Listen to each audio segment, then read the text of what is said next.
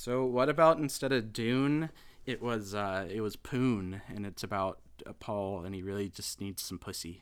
He's just like, please, I want to have sex, please. And his mom is like, use the voice, and he's like, I don't want to. I just let me have sex. Use the voice, Paul. Give me some pussy, and then like she's like on him before she even realized what happened. It's Why do you have to make it incestuous? Well, I guess it doesn't have to be his mom. There could be like a girl there. I'm just saying she would make him use the voice to get sex.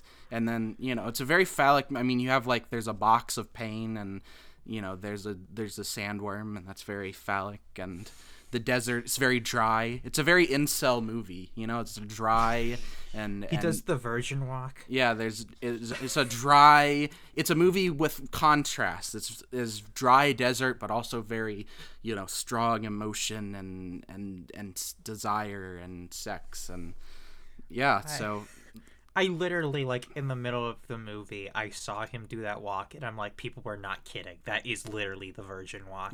Walk. So yeah, that's Dune in theaters now, and full of pussy.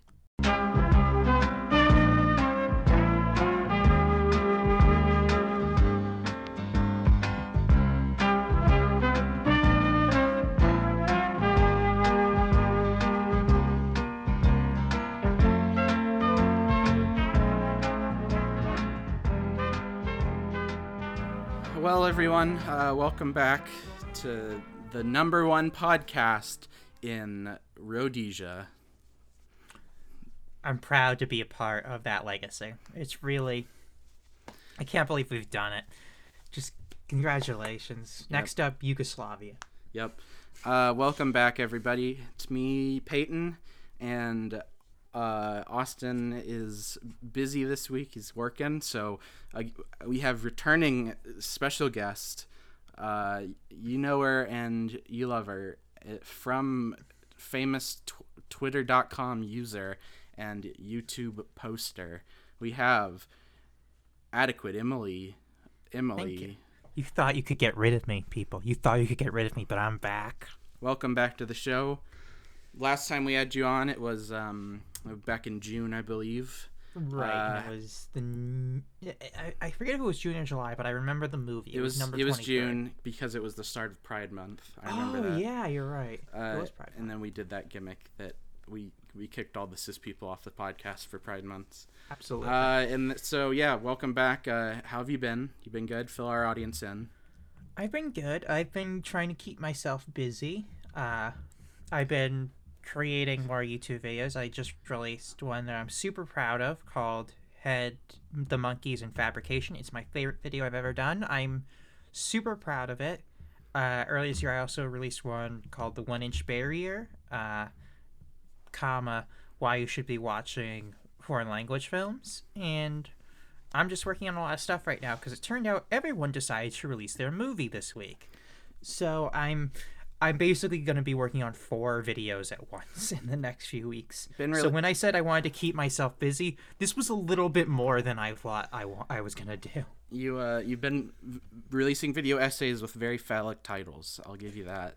1 Inch Barrier, Head, Dune coming up. Well, I do mention it in the video, but I love the fact that the movie is just called Head, so that when they got a sequel, which they didn't get, they could just put on the poster from the people who gave you Head. Yes. I will say I encourage you all to go watch that video. It's a very interesting look into kind of a formative work, unlikely but very formative work of the kind of new American independent film movement of the late 60s, 70s, and how the Monkees are all tied into it. So I would recommend it. It's a very good video. And check out everything else on Emily's channel.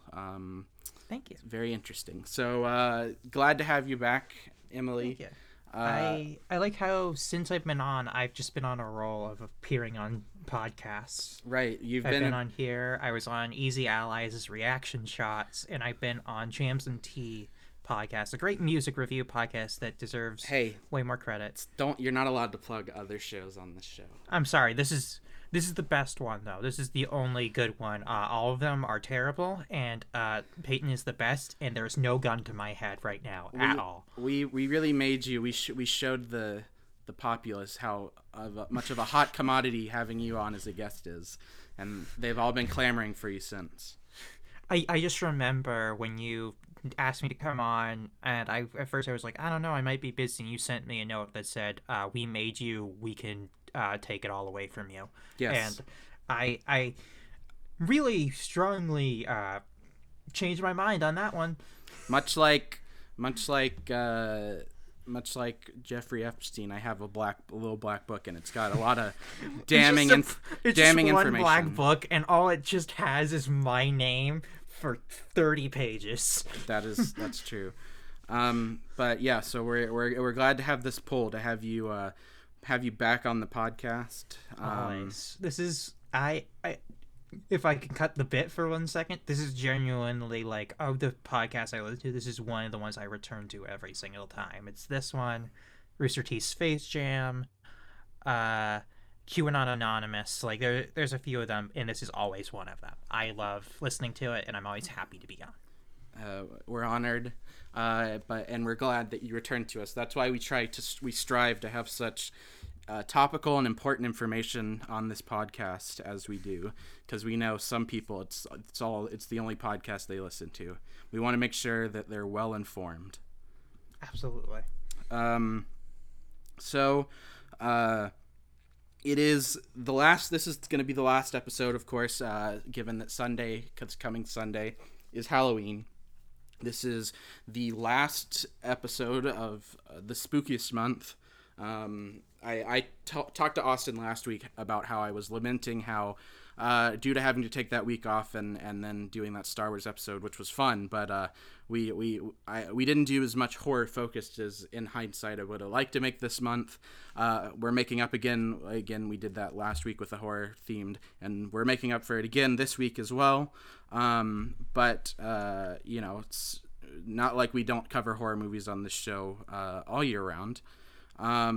But before we move on to today's topic, Emily, do you have any favorite horror movies, or you have any horror movie topics or things you want to just riff about for a moment here? I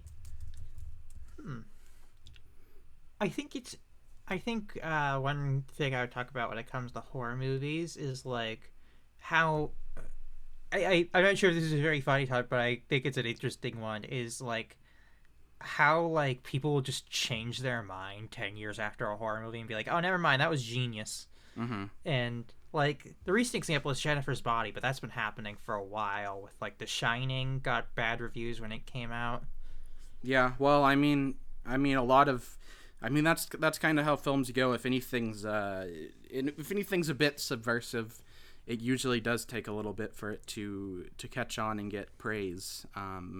At least, not always, but a lot. That is the case for a lot of films we now consider to be, very influential and very, interesting movies. And I also think it's interesting how, like, I think this is because of Marvel and stuff like this, where people are now starting to look at horror as, like, a production brand, which I strongly disagree with. Like, I see so many times someone being like, from the minds of Blumhouse Productions, and I'm like, they didn't write any of these movies. They just said, yeah, that's a good script. Like, I see people talk about A24 horror. I'm like, none of these people are making this stuff. It's the director. It's so weird to me that people view it in that way now.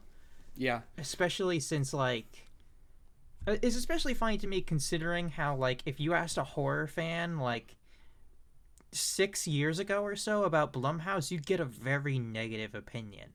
Right. And they've really just changed it around because they basically stopped their practice of preying on inexperienced filmmakers and forcing them into bad conditions, which I'm glad they're stopped doing.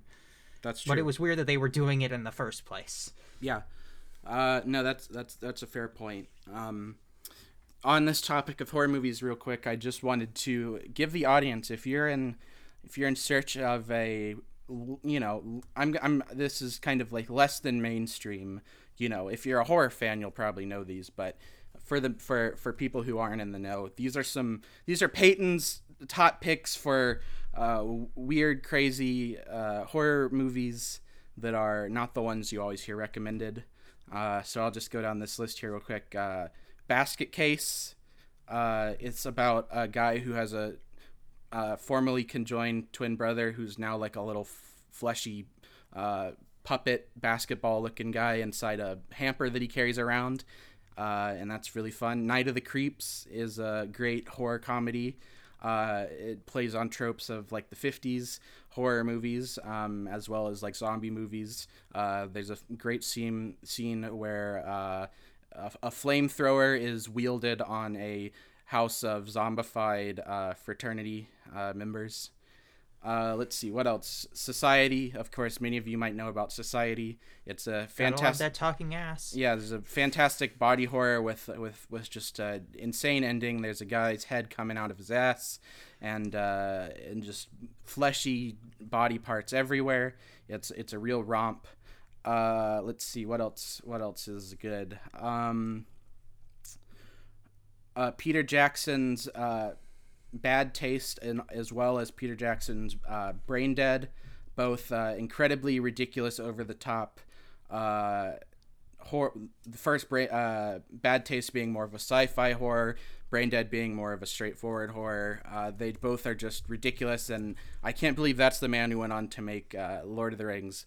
But his skill is definitely on show there, because they are just wacky, goofy. He followed that one up with The Frighteners too, right? Yeah, his first several were all very kind of genre steeped fun movies. It's really funny looking at his Letterboxd page. It's just like Lord of the Rings, Lord of the Rings, Lord of the Rings, Hobbit, King Kong, The Lovely Bones, and then just like a bunch of weird horror movies. Mm-hmm. This might be more of a Thanksgiving horror film, but there's a great kind of it was made as kind of like by a Christian production company as kind of like a scare film against like using drugs and deviant behavior, but it's a great like bad B-movie horror movie called Blood Freak from the 1970s, and basically a guy eats radioactive turkey and his head turns into like a giant chicken head, and he goes around eating people. It's very, very ridiculous and very entertaining, but you might want to save that one given the turkey subject matter for Thanksgiving. And let's see, we've talked about some other great horror movies on this show in the past. Deathbed, Chud, Halloween 3, all great for this time of year. And I'll finish it up here with Lucio Fulci's The Beyond. The plot is very threadbare. It's basically just a structure for Fulci to put as much heads exploding and being crushed and zombies eating people and ripping theirs apart. Great, ridiculous, over-the-top effects and moments. Ridiculous plot. A guy goes around shooting zombies with a revolver in the head and makes their head explodes. So it's a fun romp by Mr. Fulci, who was great at some ridiculous, over-the-top Italian gore. So check out those horror movies. Maybe you'll enjoy them and appreciate how goofy and over-the-top they are. So yeah, but without further ado, Emily, are you ready to talk about our movie of the night? I absolutely am. All right, well, we'll be back to do that in just a moment.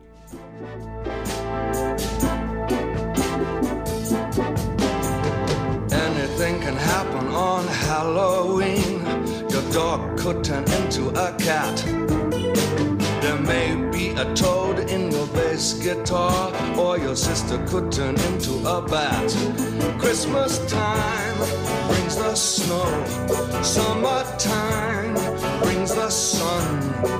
But on Halloween, your blood begins to run. Something spooky's going down. Oh, anything can happen on Halloween. It's better than a video. Gremlin's gonna mess up every cassette from London to Idaho. April April 1st can be fun. New Year's Eve is a bore. But on Halloween, your flesh begins to crawl. Oh, I'm losing control. Anything can happen on Halloween. All right, well, again, for our last film of October, I wanted to do another fun horror movie. And so, as I've told you, Emily, tonight's film is 1988's Waxwork. Now, I'm assuming you haven't looked anything up about this film, or not much. The only thing I've seen is the director, which Okay. is Anthony Hickox, which all I can think about with that name is how it's a mix of the two guys from Smosh's name. That's a fair, that's a good catch. I believe there's no relation to either of the Smosh guys, nor is this a sketch comedy film.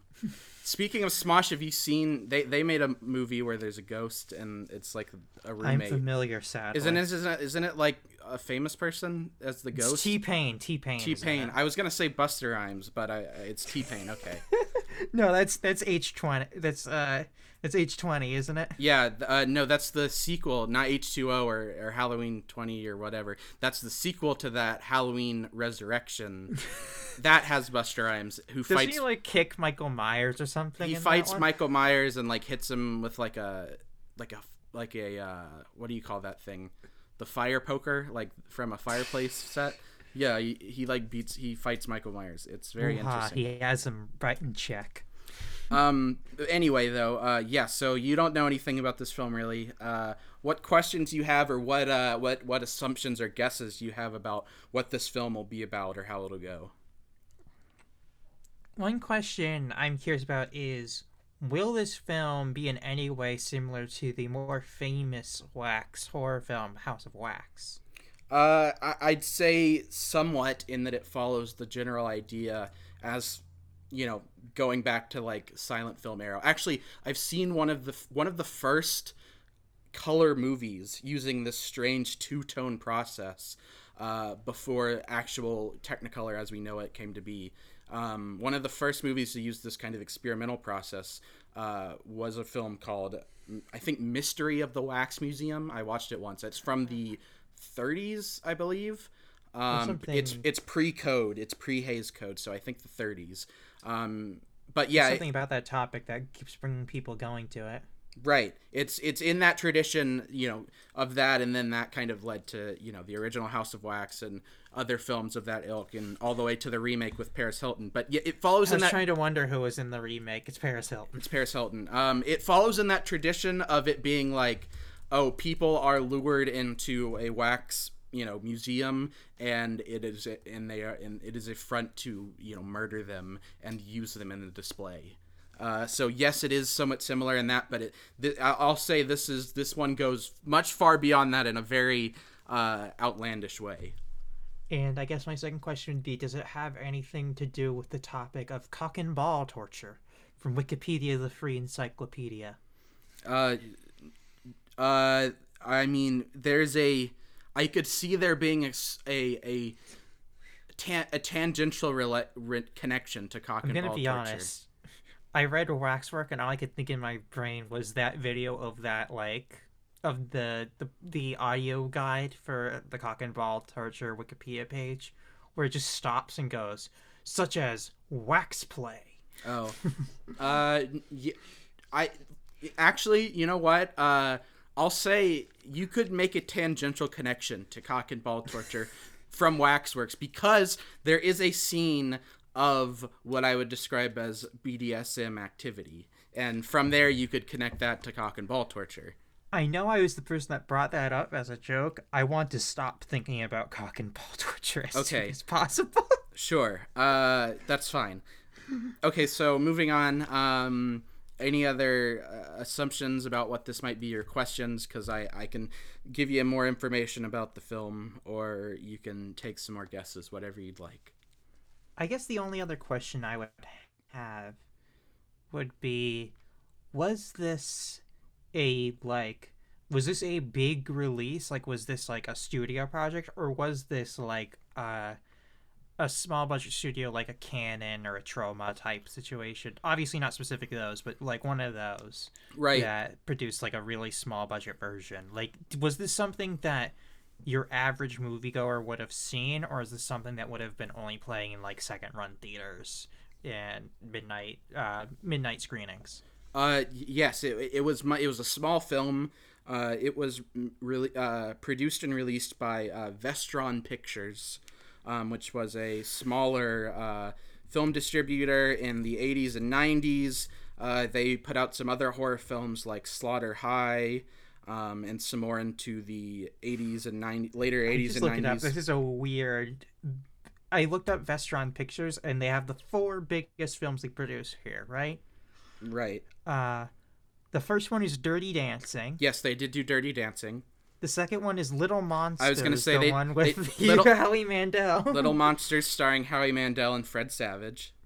And then Waxwork. And okay, so that's an interesting big 3. And they also had, I think it was like a sub imprint, genre film division called Lightning Pictures, which actually released last week's topic, Street Trash, as well as the films Blood Diner, the sequel to Chud 2, Bud the Chud, as well as the third Ghoulies movie, Ghoulies 3. What is it? Ghoulies 3, Ghoulies Go to College. Oh, the best Ghoulies movie. It released by Vestron Pictures in limited theatrical release, and then it was mainly a straight to VHS film, where it actually did quite well. According to Wikipedia, 3.5 million, which for a smaller film like this, I think that's fairly good. That had to be during the booming VHS boom. Yeah, this was late 80s, 88. The Canon sort of era of like making great stuff on the making great money on the home market. Yes. I'm also seeing that Vestron also did international distribution of The Princess Bride. Yeah, I did see that. I guess they did some international distribution on bigger films as well. All right, so more information about Waxworks. I'll say that, yes, the director is Anthony Hecox, who this was actually his first film, directed feature film. According to, I believe it was, I saw it on IMDb on the trivia section. Apparently he got it made because he was in LA and he got in an accident, and the guy he got in an accident with, a car accident, traffic collision with, was like a studio head, and through that he got his script for Waxworks read and greenlit. It was his first feature film. He would go on, he directed, there was a sequel to this called Waxworks 2, Last in Time. He would also direct the third Hellraiser movie, the sequel to the film Warlock, the Armageddon. He did the live action adaptation of the Prince Valiant comic strip, Prince Valiant, in '97, and then he's kind of made some fairly unimpressive kind of action and thriller type films through the 2000s to now. He released something in 2019, so still fairly active, seemingly. In terms of cast, we've got in the main role Zach Galligan, who many people will know for playing Billy Peltzer in both Gremlins and Gremlins 2: The New Batch. So not a strange face to the horror comedy genre. We've got some other bit part players like Deborah Foreman, who played in some other horror movies as well, like April Fool's Day. And then I'd say another big name in this is Dana Ashbrook, who people like me will know as playing Bobby from Twin Peaks, as well as Firewalk with Me and The Return of Twin Peaks. So he stands out this was pre-Twin Peaks, or at least right before it, because I think Twin Peaks started in 90 or 89, so this would have been, or 90 actually, sorry. So this was pre-Twin Peaks, Dana Ashbrook. We've got David Warner, and I think this might have been his last role before he retired. And David Warner is He's a British actor, fairly well renowned, and he actually won a BAFTA at one point for a film called Morgan: A Suitable Case for Treatment, which I'm not familiar with at all. But Neither am I. he's been in some other horror stuff too, like the Omen. He was in he was in Time Bandits. He was in Tron. So I mean, fairly prolific career. He was in Ninja Turtles 2: The Secret of the Ooze. Is that the one with the Vanilla Ice wrap in it? Yes, it is. And Go so yeah, white boy, go white boy, go. that's kind of the cast of Waxworks. Actually, Waxwork. I keep saying plural. It's just Waxwork, singular. Waxworks is the sequel directed by James Cameron. Yes. The only other trivia I have about this are kind of tied into the plot of the film, so I'll wait and hold off on those until they're relevant when we're talking about the goings-on of the film, when I'm talking about the plot. Before I get into the plot, do you have any more guesses or shots you'd like to take at what might happen in the course of this movie? Obviously there's a wax museum involved. Yes. My guess, this seems like this either could be a super safe guess or super wrong, because there's really only two ways a movie like this would approach the subject matter. Would be, I would say that there is a certain body horror element of wax being involved with the characters either turning into wax or being melted by wax, not just hunted down by wax figures.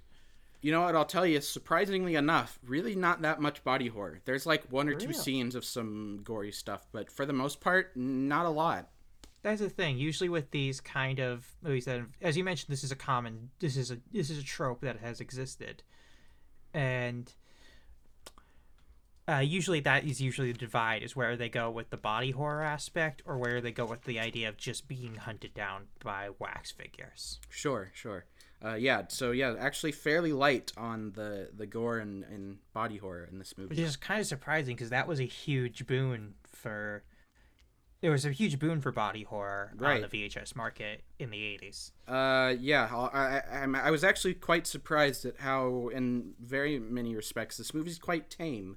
In its ideas and plot, it goes kind of crazy, but effects-wise and what we see, it's fairly restrained.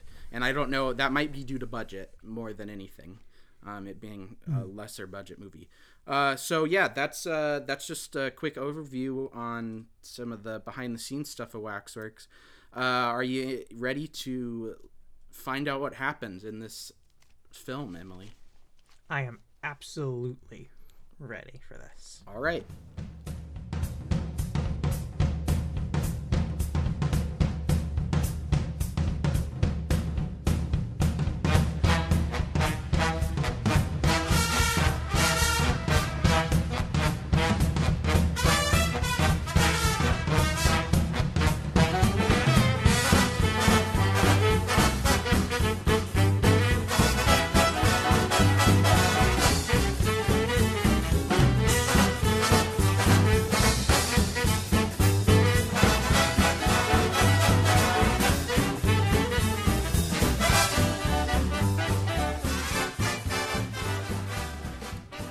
So we open, and sign of a good opening, self-admitted, at least in my opinion. I don't know why exactly. I think maybe because it takes place, this scene later will be put in context, and we'll learn that it took place in the past at some point. So maybe that's why they did this. But it opens with a nice the intro to Benny Goodman's classic jazz dance hall hit "Sing Sing Sing." So yeah, we get the good drum fill and the dun dun dun dun dun, and we go into a fancy looking mansion where we find a man in the midst of a struggle for his life.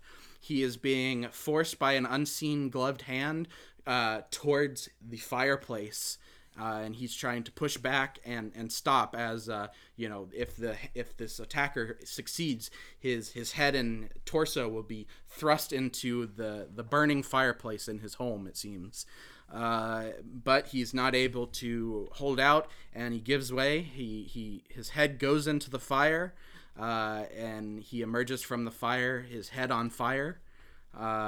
Fully just head on fire, while at the same time it seems his assailant has moved on and is smashing glass cases and seeming to steal jewelry and other valuable artifacts from this man's home as his head burns on fire.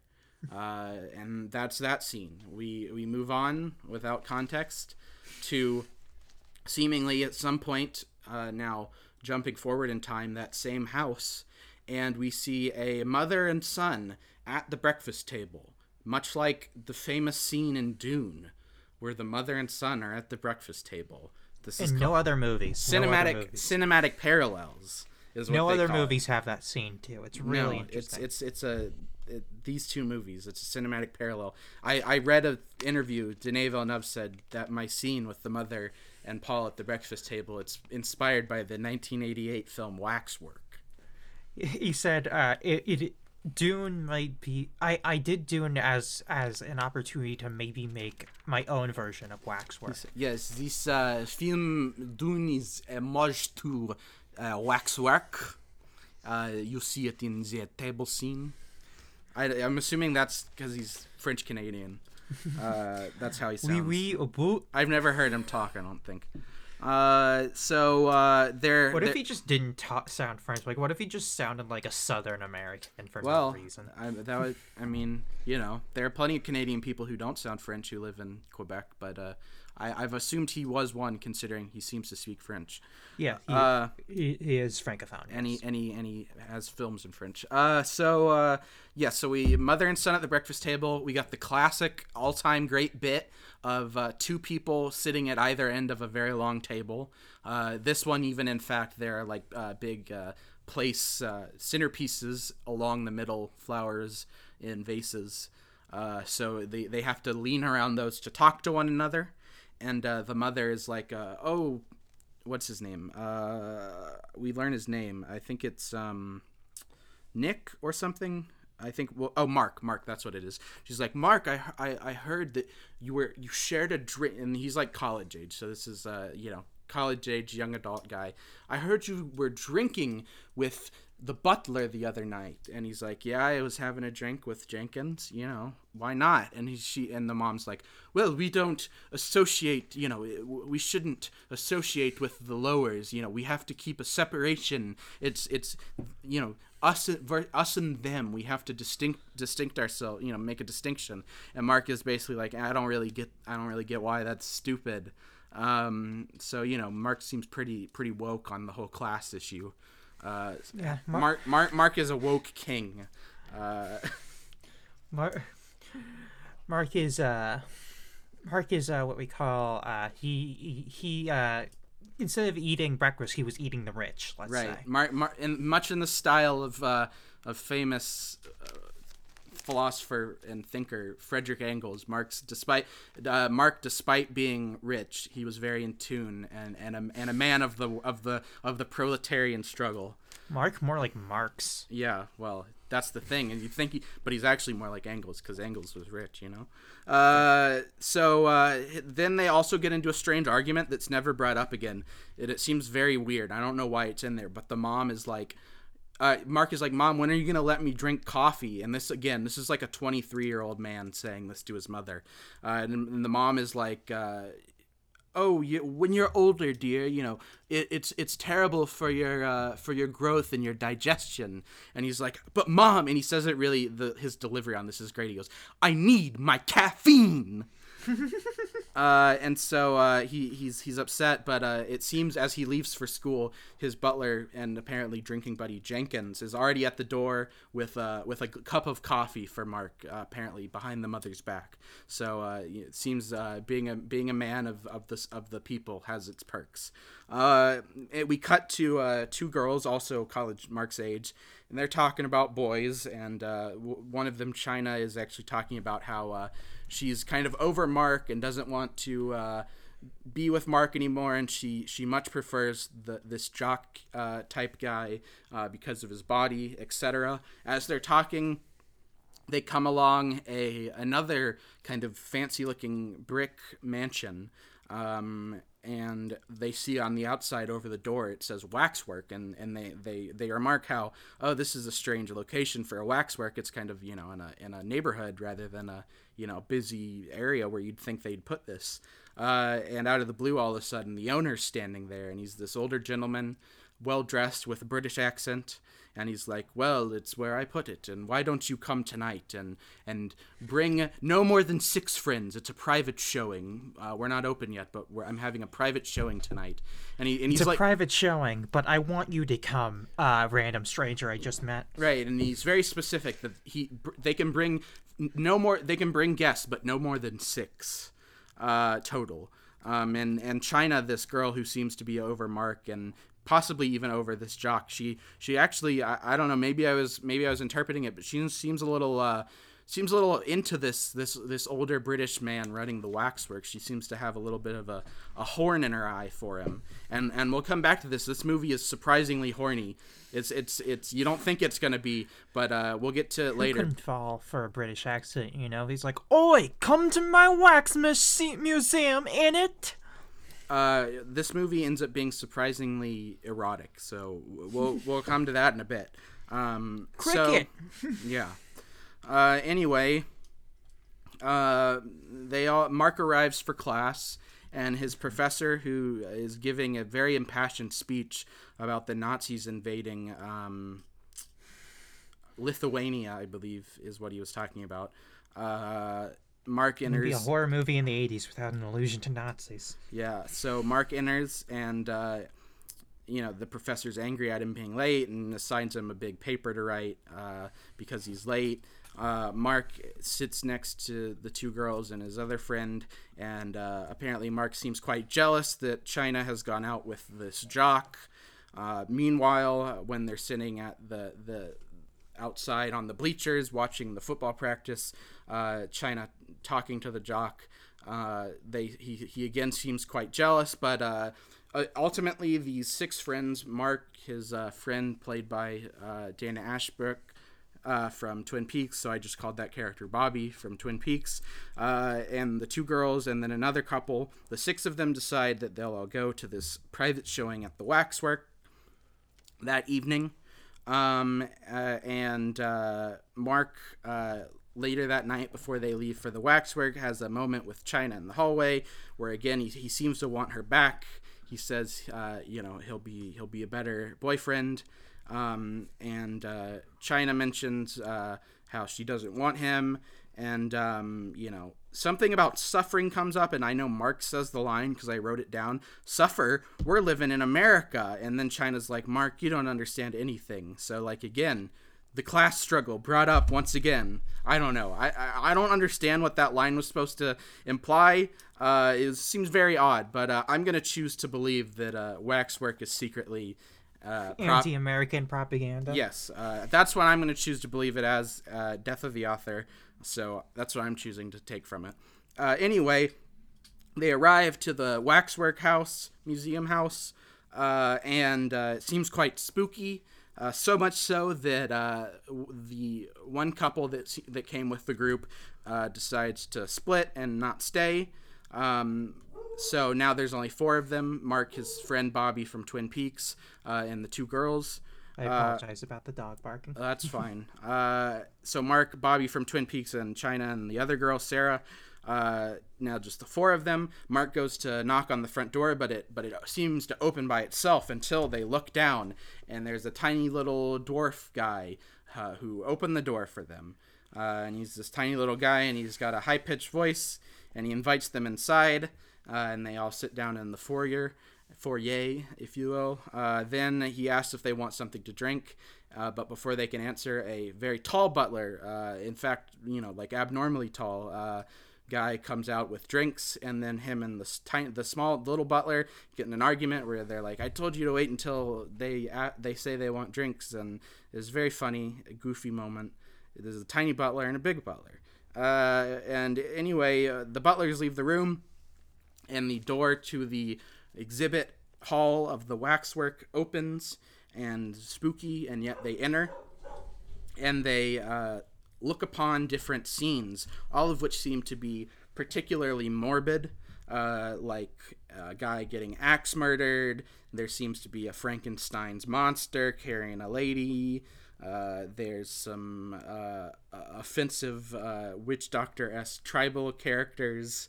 There's like some sort of weird medieval looking monster guy, and there's like a sideshow monster attacking a guy from his cage, and a mummy. So, you know, all your classic horror kind of style trope and characters, all your favorites. Anyway, they all kind of, you know, meander and wander off looking at exhibits. Bobby from Twin Peaks starts to light a cigarette, but he drops his lighter, and it lands into an exhibit, which he steps in. He steps across the velvet rope into the exhibit so he can grab his lighter that he dropped.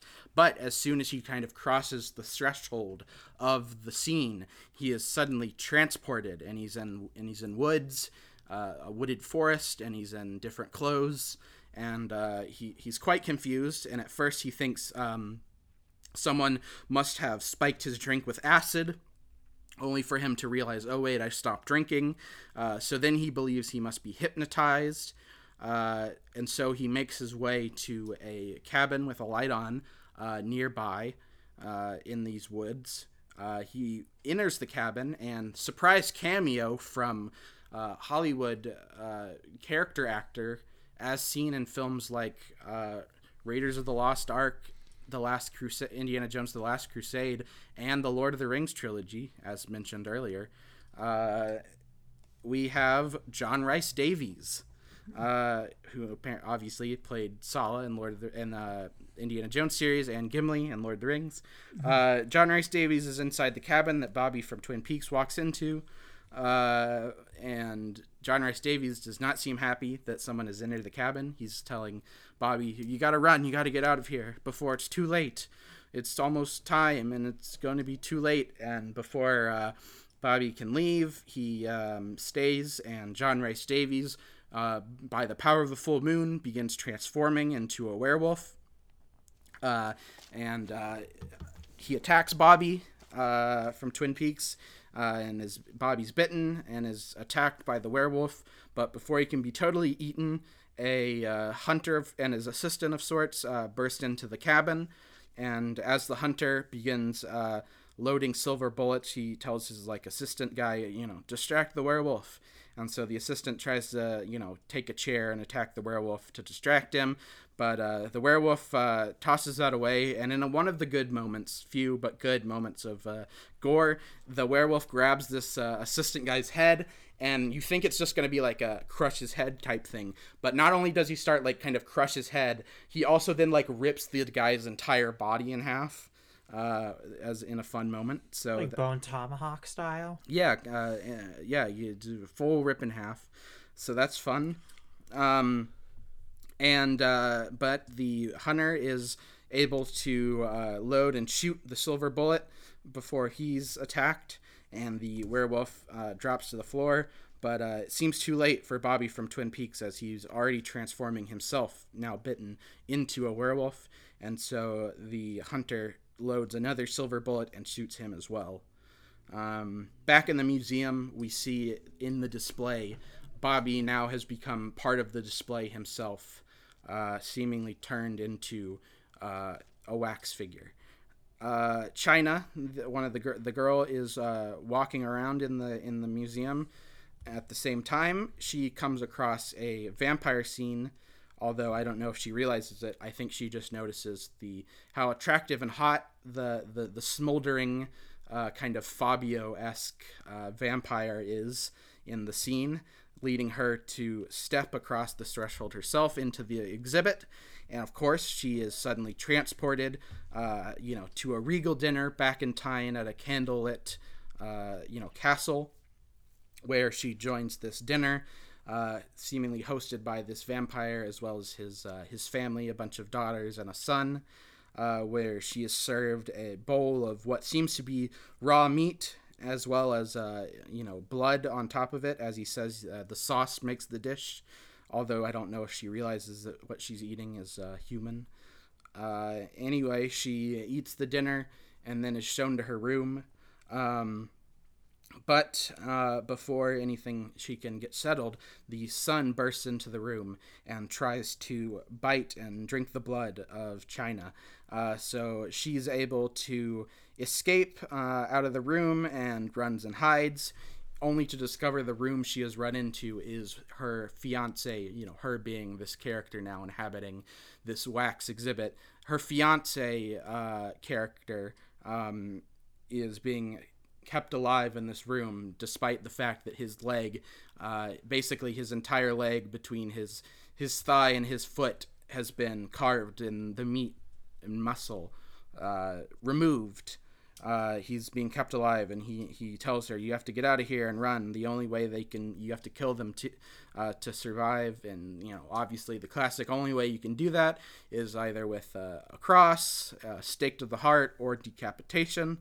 And he tells her this just in time as the sun vampire bursts back into the room and attacks China.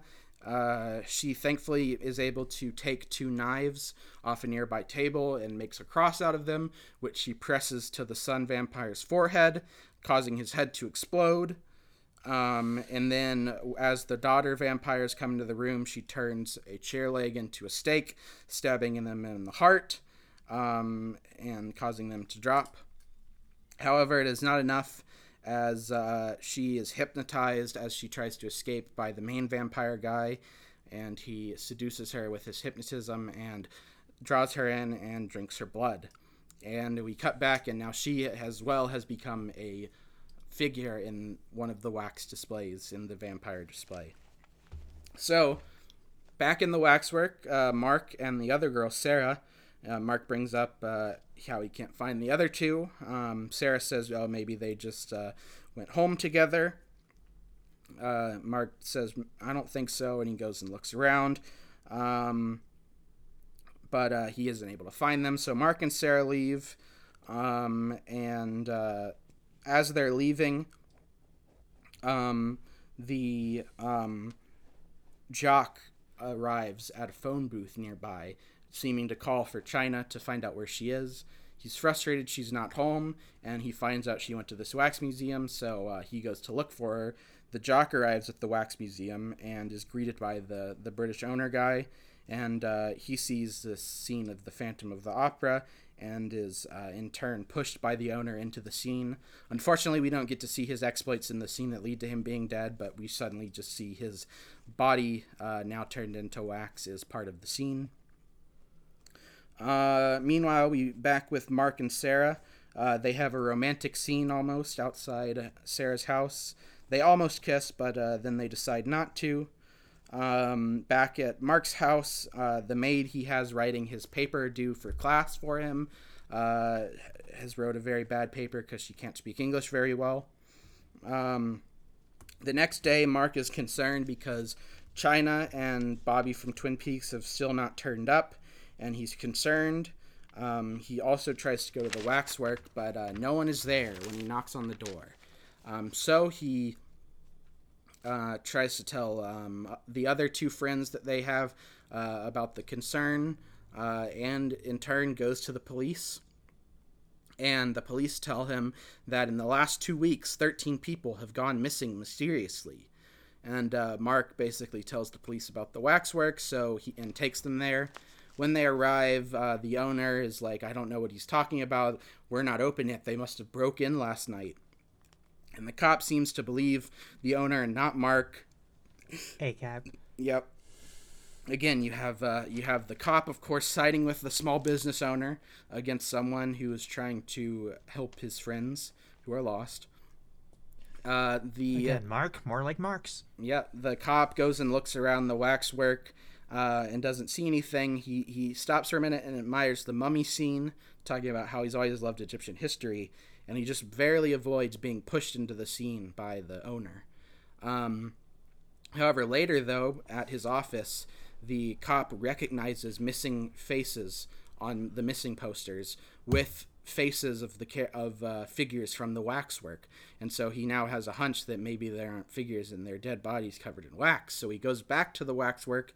Specifically, he goes into the vampire scene. He's able to cross the threshold, so it seems like maybe once a victim has been taken, the scene is no longer a transport to the whatever.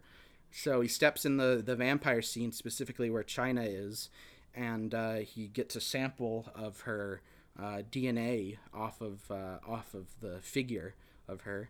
However, before that yet? Yeah. Oh no. Okay, so then we cut. Mark has taken Sarah up to his attic, where he believes he might have a lead. Which apparently the attic is where all of his grandfather's things were stored, and his grandpa was apparently obsessed with death and mortality. Was that ever mentioned before this point in the film, or does it just come out of nowhere? You kind of tie it together, and it's made even clearer in a bit. But that the grandfather was the man killed in the opening scene, whose head caught on fire.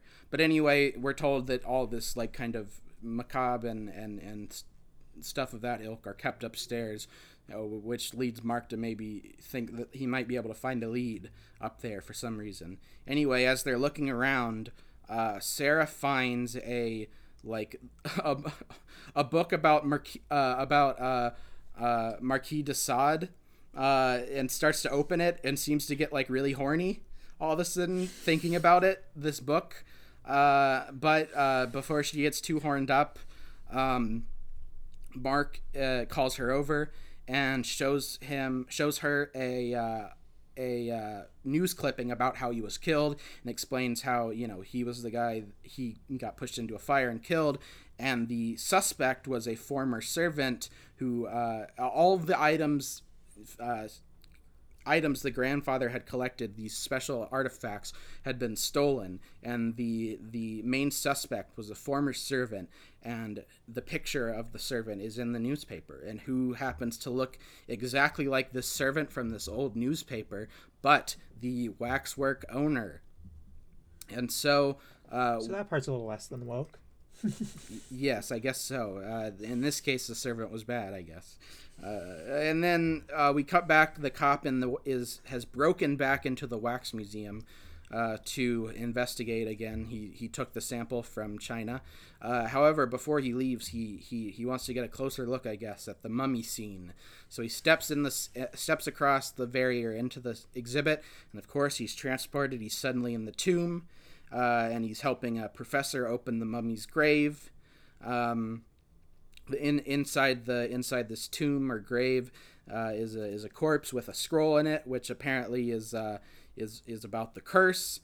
They say how the mummy, the pharaoh's name is Raoul, which I don't think is a traditional Egyptian name.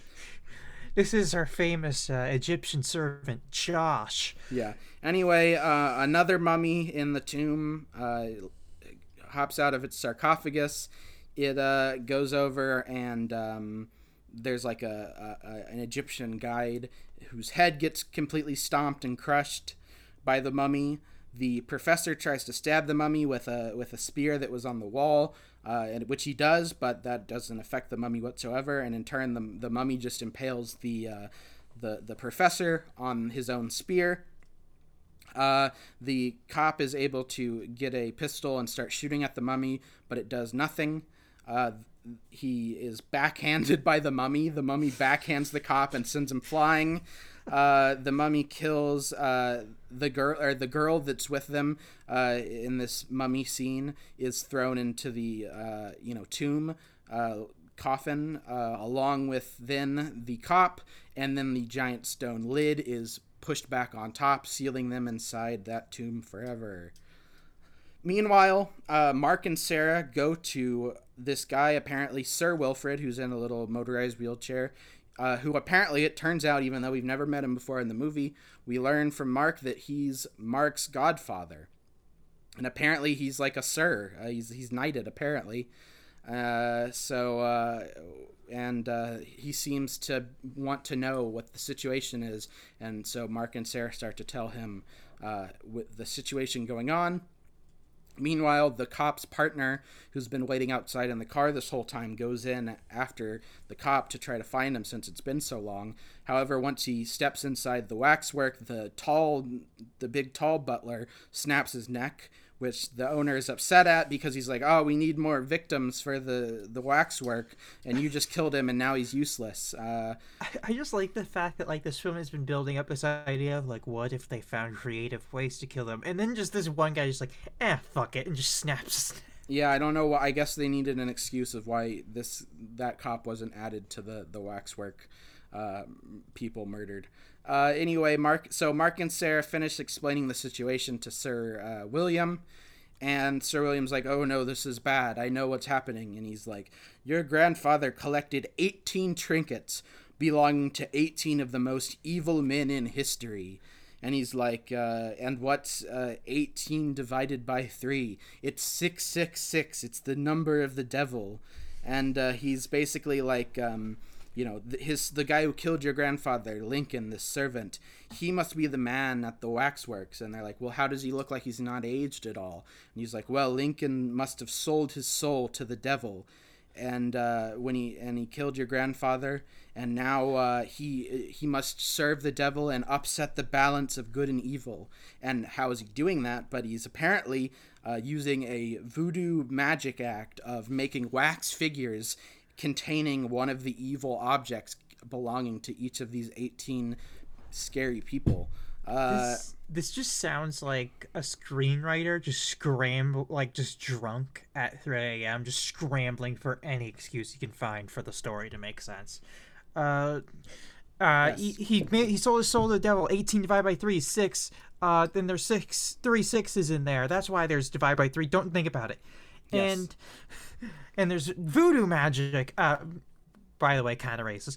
And so yes, that's all correct. And apparently, using that as well as the fact that the grandfather owned and then was stolen by this Lincoln guy who runs the waxwork, had like pieces of these evil people's like places where they were from and lived or whatever. That basically makes each of the little dioramas its own kind of little moment in time, captured in time. And if a victim is pushed, put into one of these little moments in time, and their soul is devoured and they are killed by these figures, then it will make all of the figures basically live again. And so if all 18 of these figures, kill a victim, they'll all be able to enter the real world, and then the world will be thrown into chaos. And so now they must be stopped, basically, because they realize that that's why they wanted 6 guests to come. They need 6, and so now they have 3 already, and so it's almost too late. And so Mark and Sarah set off. They decide they have to burn down the displays, not just the whole building, but specifically each display, and destroy the figures that have claimed lives. So as they leave, Sir William seems concerned, and he picks up a phone, and he's like, "They finally found Lincoln. It's begun." And we don't know what that's an allusion to, but we'll find out later. They get to the wax museum. They decide they have to burn down each display. However, before they can get started, Sarah walks up to a display of who but Marquis de Sade himself, and she seems enamored by it, so much so, caught in a trance almost, that she enters the scene before Mark can stop her. And in the scene, the Marquis de Sade is entertaining a prince of sorts. And he's like, well, instead of going out and riding horses, I have a real treat, a real beast we can abuse. And he brings in Sarah, and she's basically chained up, and then proceeded to be whipped and flogged erotically. Meanwhile, Mark in the museum is pushed by the butler into a zombie scene with like George Romero style zombies in a graveyard, which he has to escape. He even has a zombie grab onto his leg and he can't escape, so he has to bash and rip the zombie's hand off, or detach the hand off, and he runs away even though the hand is still grabbing onto his foot. He's eventually able to throw the severed zombie hand away. And as the zombies close in, he reaches the barrier, but he can't seem to go back through the barrier and escape the scene. As the zombies close in, and he realizes that he comes to the conclusion that it's not actually real. It's all just a scene. So if I don't believe in it, then I'll be able to escape. And so he basically does that, and because he stops believing in it, he's able to escape the wax scene. And jumps out, and the butlers try to attack him again, so he runs and jumps in and hides in the Marquis de Sade scene, where he's now in the hallway outside where Sarah is being whipped. He beats up a guard and takes the guard's gun. He goes into the room where Sarah is still being whipped by Marquis de Sade, and honestly, she seems pretty into it. She's not like screaming. She's very clearly like aroused and moaning, despite the fact that she seems, according to the Marquis de Sade, she's like on the brink of exhaustion and death. But Mark jumps in and unshackles Sarah, but she immediately runs and grabs onto the leg of Marquis de Sade, and she seems not to want to leave. She seems enamored and she doesn't want to go. But Mark basically is like makes her snap out of it, and convinces her that she's just being hypnotized and brainwashed, and that she really does want to leave, despite how erotic of a scene it seemed to be. Yeah, and then Marquis de Sade's like, why don't I could just stab you right now or shoot you right now. But Mark basically goes like Neo mode, and he's like, you can't hurt me. I don't believe in you. You're not real. And the Marquis de Sade even tries to shoot him, and it doesn't hit Mark. And he's like, see, you're not real. You can't hurt me. So they escape that scene. And as he pulls Sarah out of the scene, they're captured by the wax museum owner. And as they do, the other couple, the two friends who had never been in the waxwork, enter at that same time, invited to the waxworks. They show up, thinking they're going to meet Mark and Sarah. As Mark and Sarah are, basically gagged and held up by the owner, their other two friends walk around, the girl entering the Marquis de Sade scene and the boy into the zombie scene, and before they know it, they are made into figures in the scene, and it's too late. There's been enough victims, and all of the scenes are beginning to come to life. So yeah, now all of the evil monsters and stuff and all the scenes have come to life.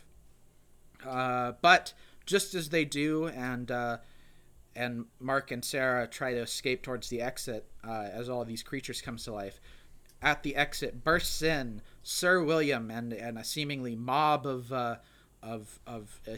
mainly older gentlemen, and he's like, I guess there's some sort of secret society that were made to stop this if it ever happened, and it's so all these old guys with like swords, and Sir William's like power scooter or whatever wheelchair, he's like made so now like the front of it has like armor on it. Like a battering ram? Yeah, like he's in like an armored motorized wheelchair now, and he's like, it's too late, they're all alive, so now that means we have to kill them all now, kill the evil now, so they can't escape the building. We have to end it here. And so all these guys are here, even Mark's butler Jenkins, he's one of these guys in this group apparently, and he's like, good to see you, sir. And they all have swords, and they're like, all right, well, I guess we got a battle. And so like all these creatures have like exited their displays, as aforementioned, axe murderer, zombies, Dracula, vampire, wolfman, etc. They all start battling, and it's not like a well choreographed or like well it's not like a well-defined, it's literally just all these like old guys basically, like it's like a bar fight of just like old guys with like swords and clubs and stuff just running in and like fighting all of these like classic like monster and like horror villains. And it's like it's like a lot of people too. It's like a scene with like this mob is at least like 30 or 40 people, and then you have like 18 plus monsters and stuff. So it's just like a shit ton of people fighting. It's less a Lord of the Rings battle and more closer to like a weird mosh pit full of old men. Yeah, basically. So I can't even really describe that many individual things because it's kind of just bodies like flailing against each other. Some stuff that happens. Sarah stabs Jack the Ripper. China, of course, who was turned into a vampire. She's one of the figures. She's trying to like seduce Mark, and then tries to almost bite into Mark with her vampire fangs, but she is stabbed by the butler Jenkins as he saves Mark. That's unfair. Hot girl vampires are the best. That's fair. But Jenkins is stabbed by the tall butler, and Mark's like, Jenkins, like, what can I do? How can I help you? And he's like, it's too late for me, sir. You have to stop them. And so, they go back to fighting. There's like a demon baby, all like Rosemary's Baby-esque demon baby. That is literally just like imagining like the Ally McBeal baby. It's literally thrown up into the air, and then one of the old guys with a shotgun shoots it, and it explodes. Like this little like baby puppet. The vampire turns into a bat, but one of the old guys literally catches the bat and then point blank shoots it with a revolver. I'm imagining, like, with all this shooting, is that scene in Garth Marenghi where where the gun comes to life and he shoots it with his other gun. Yeah, it's very much just ridiculous shooting monsters with guns. In this process of this giant brawl, the building catches on fire, and now there's like fire spreading and beams collapsing and the building beginning to crumble. Mark seems to be cornered by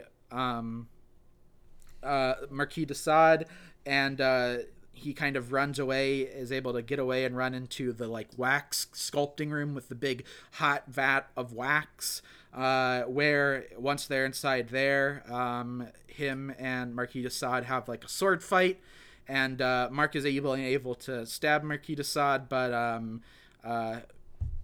Marquis de Sade is still able to get the best of Mark and has the sword pointed at Mark's throat, and Mark seems to be about to be stabbed, but at the last moment he's saved by Sarah, who puts an axe into the back of Marquis de Sade, and she says something clever. I can't recall.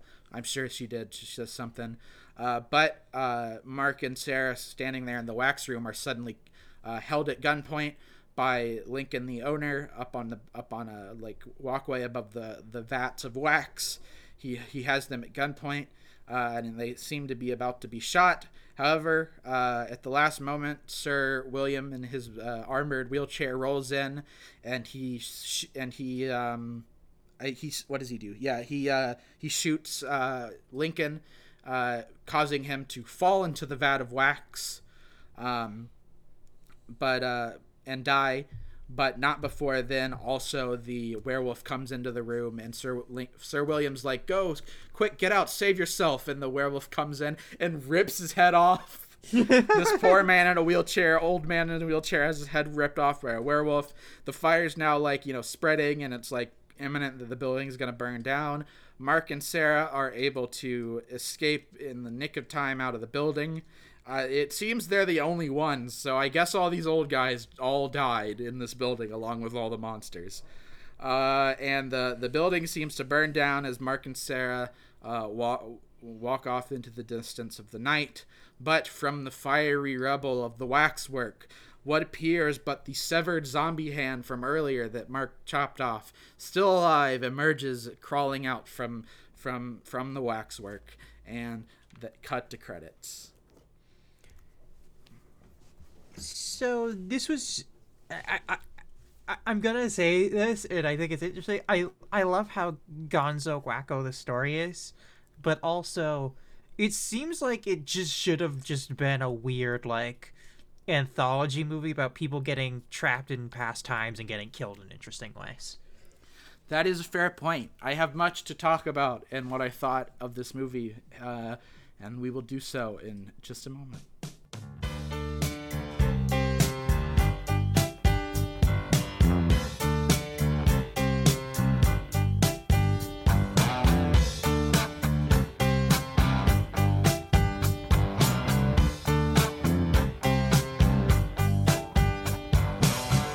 Saw a werewolf with a Chinese menu in his hand,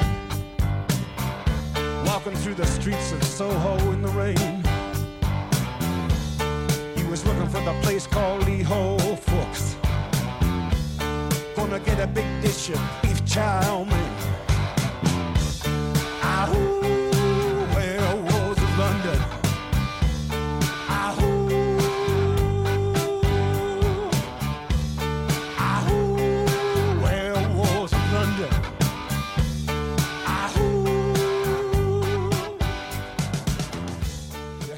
All right, so that was Waxwork. Yes, very strange. As you said at one point, it is very much like they just were like, all right, screw it. We're going to throw everything at the wall and see what sticks. Like, he had an idea and then he didn't know how to finish the idea. Right. So he just was like trying to justify every step, and then he'd forget how he justified it before, so he'd invented a new reason. Right. According to IMDb trivia, director, writer, Anthony Hecox wrote this film in 3 days. Which does not surprise me, and given that it was the late 80s, I'm also thinking a little bit of maybe, you know what I'm talking about, a little bit of Stephen King blackout writing Cujo situation. Yeah, they very much, it's very much just like fuck it, yeah. No, they just were like, it was almost like improvised, like they were just like yes-anding every step of the way. They're like some of the most evil people alive.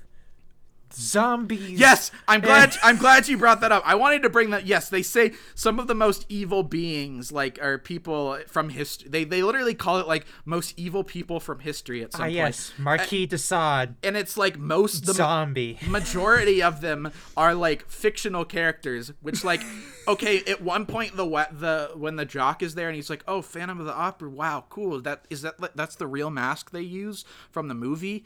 And the owner's like, they made a movie out of the Phantom of the Opera.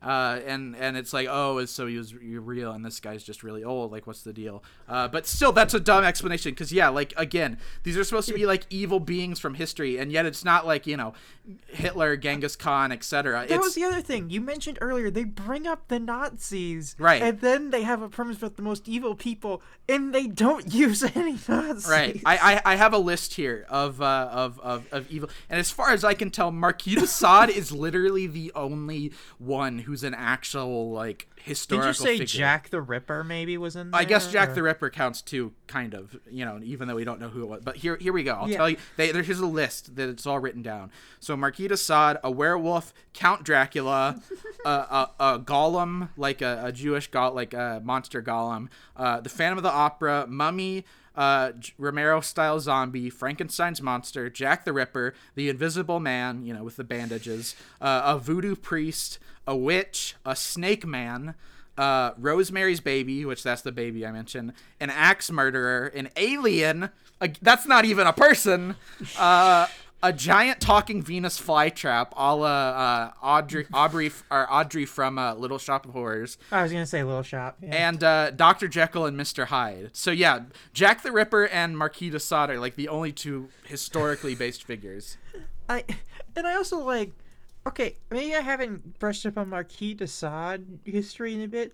From what I remember, he's not like. He's on the same level as Hitler, and people like, what? Right. I mean, like, he was definitely, like, not... I mean, you know, he's definitely not a good person, but, like, not...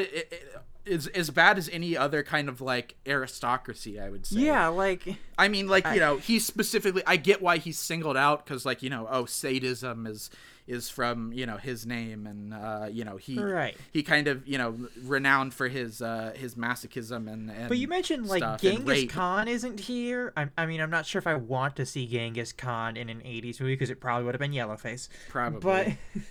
But yeah, I mean, there's so many more famous, like, right, people infamous for being evil, and they're like, what if there was a Wolfman? Right, they could have done like a you know, a Bill and Ted type thing with famous characters from history type of a thing. But yeah, or if they want to just do evil characters not from history, just don't say it's from history. Say it's like alternate universes, right, or like bringing stories to life. Yeah, or the greatest. There's a whole storytelling motif, and they're just like, no, these are real people. Wolfman was real. Yeah, they could have done like the whole, you know, the greatest fictional monsters and villains of all time. I do want to mention, fun fact, I actually, through my college, when I studied abroad in France, the little village I stayed in is home of the, like, estate. Well, now it's like, it's mostly, and some of it's restored, but, you know, like, not completely, but the manor, the chateau of Marquis de Sade, once he was exiled from Paris. So like basically the little village where I was staying was like basically Marquis de Sade's like personal little, you know, his pleasure palace, his little fiefdom and pleasure palace, and leading me to only imagining what horrific, like, you know, vile, like, rape, crazy rich person libertine, you know, freak bullshit happened right on the streets and town, you know, homes and the villa of that village. It's like, you know, the basically the real life you know, Sallow type shit, you know, as that book's based off of Marquis de Sade, or that book, and then the book is by Marquis de Sade, which the movie, you know, based it somewhat off of. So fun tangent to my weird connection to Marquis de Sade. I do wholeheartedly embrace and think more horror movies need a climactic sword fight between the hero and Marquis de Sade. I also think more movies should have a scene where a character is just like, instead of being killed by being horny to death. Like, that is, yeah. I'm telling you, that scene with the Sarah girl being whipped by Marquis de Sade, it's like really erotic. Like, they definitely were trying to make it erotic. Like, I'm not gonna lie, that scene, it's so funny. They're like one of the most evil people in the world, and they're like, but also he's really hot and really cool for doing what he. Like, is he evil, or is he doing something that turns you on? I don't. Yeah, I mean, I definitely say that the scene. I'll say scared wasn't how I was feeling during watching that scene. This just feels like I just really feel like this is a movie where it's a bunch of like, it almost would have been benefited if there was no like, if it was like a treehouse of horror, almost right, like an anthology where, oh, you come to the wax museum and, oh, different things happen to different people and they all get trapped in history in some way. Right. And there's no thing about it being like a definitively real thing with a plot. It's more just like, what if they just got trapped in specific times and didn't know what was going on? Right. I will say, apparently in the original script, there were three of the evil characters were different, but had to be changed for legal reasons, obviously, as you'll realize. Apparently they were Jason from Friday the 13th. Okay. 5 children, like 5 of the children from Village of the Damned. And also, it just says The Thing. I don't know in what form, but, like, The Thing from John Carpenter. It specifically says 1982 version. So, like, I don't know. It's just... Well, he didn't become The Thing, but it's just... what's his name? Wilford Brimley? Yeah, it's just Wilford Brimley. Like, yeah. not... That would be Wilford good. Brimley just showing up. And then apparently, according to people who were on set, the scene where the one girl runs into the room where the guy is being kept alive by the vampires, apparently when they shot it, the crew said it was, quote, the bloodiest thing ever put to screen. But apparently it was then cut, like almost completely, the gore in that scene were cut by the MPAA. So I'm curious to know what was like that before. And then the biggest thing I wanted to bring up was apparently... with the end fight, and the director was even warned. Apparently, I guess his father maybe was involved with the film business in some regard, because his father had told him, never wait to shoot the end of your film. But apparently he didn't heed his dad's advice and did so. And actually it was an issue because they ran out of money. And so apparently originally the end was supposed to be like a time-hopping kind of like fight through all these different settings and periods. But they ran out of money, so in the end they were, quote, as they quote, so we had to do a pub fight. And that's why we have this scene where it's just like bodies flailing against each other in the waxwork. Awesome. It's because they ran out of money, apparently. I also want to point out, because I thought about this earlier, for a movie about wax, one of the most easily flammable objects in the world, there's only a fire at the end, and it's not really because of the wax. Right. And I think that's really weird. Like, he drops his lighter on wax, and it just does nothing. That's so weird to me that, like, they'd imply something might happen there, and it just doesn't. Yeah, that's a fair point. We never see, like, a melting person, and I feel like that's a missed opportunity. What if, like, instead of the characters coming to, like, what if they came to life, but they were still made of wax? I would have liked to see more melting faces and stuff. Apparently, also, funnily enough, talking about how woke this movie is, apparently they were actually non-union, and because of such, the Teamsters occasionally heckled the production by shining mirrors in the actors' faces as a form of protest. Awesome. That's awesome. I also... I love the fact that you're like, oh yeah, there were 3 characters they had to cut because of legal reasons. And in my head, I'm thinking, oh, there were more real people in the movie. They just couldn't... their legacies were tied up in something. No, they're just other movie characters. Yeah, no. The Hitler family filed a defamation suit. Apparently, I wanted to bring up again. I still don't understand if this movie was trying to have a theme and like they kind of lost it in production or what. But like they had that whole weird part at the beginning about like class divide or something, and then like it never really. The only way it comes back does his mother even show up? No, that's his mother's only seen in that one scene, and the only kind of connection to that thread is like, oh, the butler shows up and he's one of like the guys helping fight, which like I guess that's How sort much of. Do you want to bet that they shot that first thing early on and they went, oh shit, we got to bring back the butler, don't we? Yeah, it's like they forgot about that plot thread. So yeah, that's Waxwork. You know, I'll say it's not a perfect movie. It's plenty flawed, plenty of missed opportunity for budget or just, you know, creative reasons. But I will say it's pretty wacky, pretty crazy end. It has a sword fight with Marquis de Sade. That's really all you need to say. Sword fight with Marquis de Sade out of 10. Yeah, and if you're a horror fan, I mean, you know, it's a real monster mash, you know? They throw in all your favorite monsters. You know, you got the Wolfman, vampire, and Frankenstein monster, zombies. I mean, you got it all. I mean, it's misleading for how they call it historical figures, but you know, if you're just going off of famous horror villains and monsters, they get them all in there. So if you're a fan of stuff like Monster Squad or that kind of a similar theme, you'd probably enjoy this. It's a nice little 80s romp of a time. So yeah, you know, if that's your kind of thing, or you want a fun movie to throw on for this end of week of Halloween, you could go more wrong than Waxwork. So I'll say that much. Absolutely. That's pretty much all I had to talk about today. Emily, any further final closing thoughts? Don't get into a sword fight with Marquis de Sade. Right. Of course. Good advice to follow for whoever you are. And if a random man invites you to his waxwork, don't go.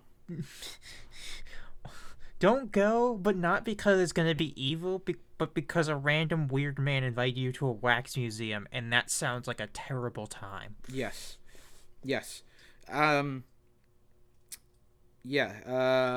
So that's our episode for today. Happy Halloween, everybody. Again, check out some of those movies we talked about earlier, as well as Waxwork if you're so inclined and you want something to watch. Emily, thank you again for joining us on today's episode.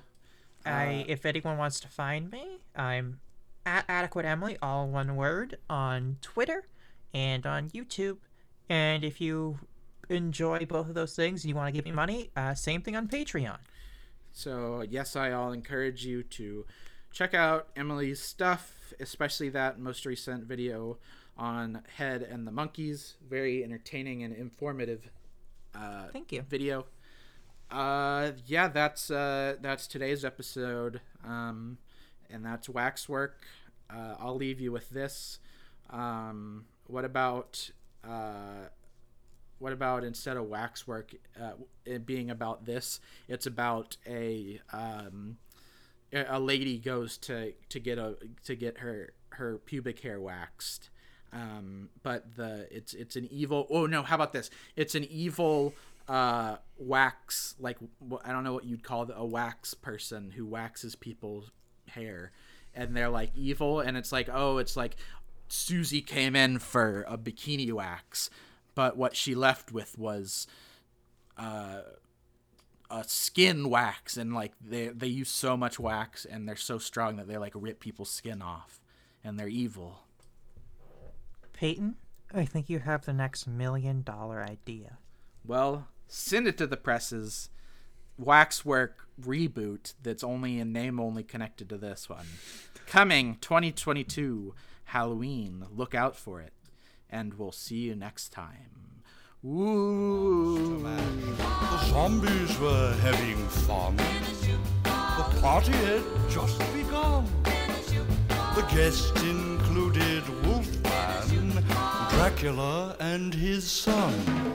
The scene was rocking, all were digging the sounds. Igor on chains, backed by his baying hounds. The coffin bangers were about to arrive with their vocal group, the Crypt Kicker Five. They played the mash. They played the Monster Mash. The Monster Mash. It was a graveyard They smash. played the mash. It got on in a flash. They played the mash. They played the Monster Mash. Out from his coffin, Drac's voice did ring. Seemed he was troubled by just one thing. Opened the lid and shook his fist and said, "Whatever happened to my Transylvania twist?" It's now the mash. It's now the Monster Mash. The Monster Mash. And it's a graveyard smash.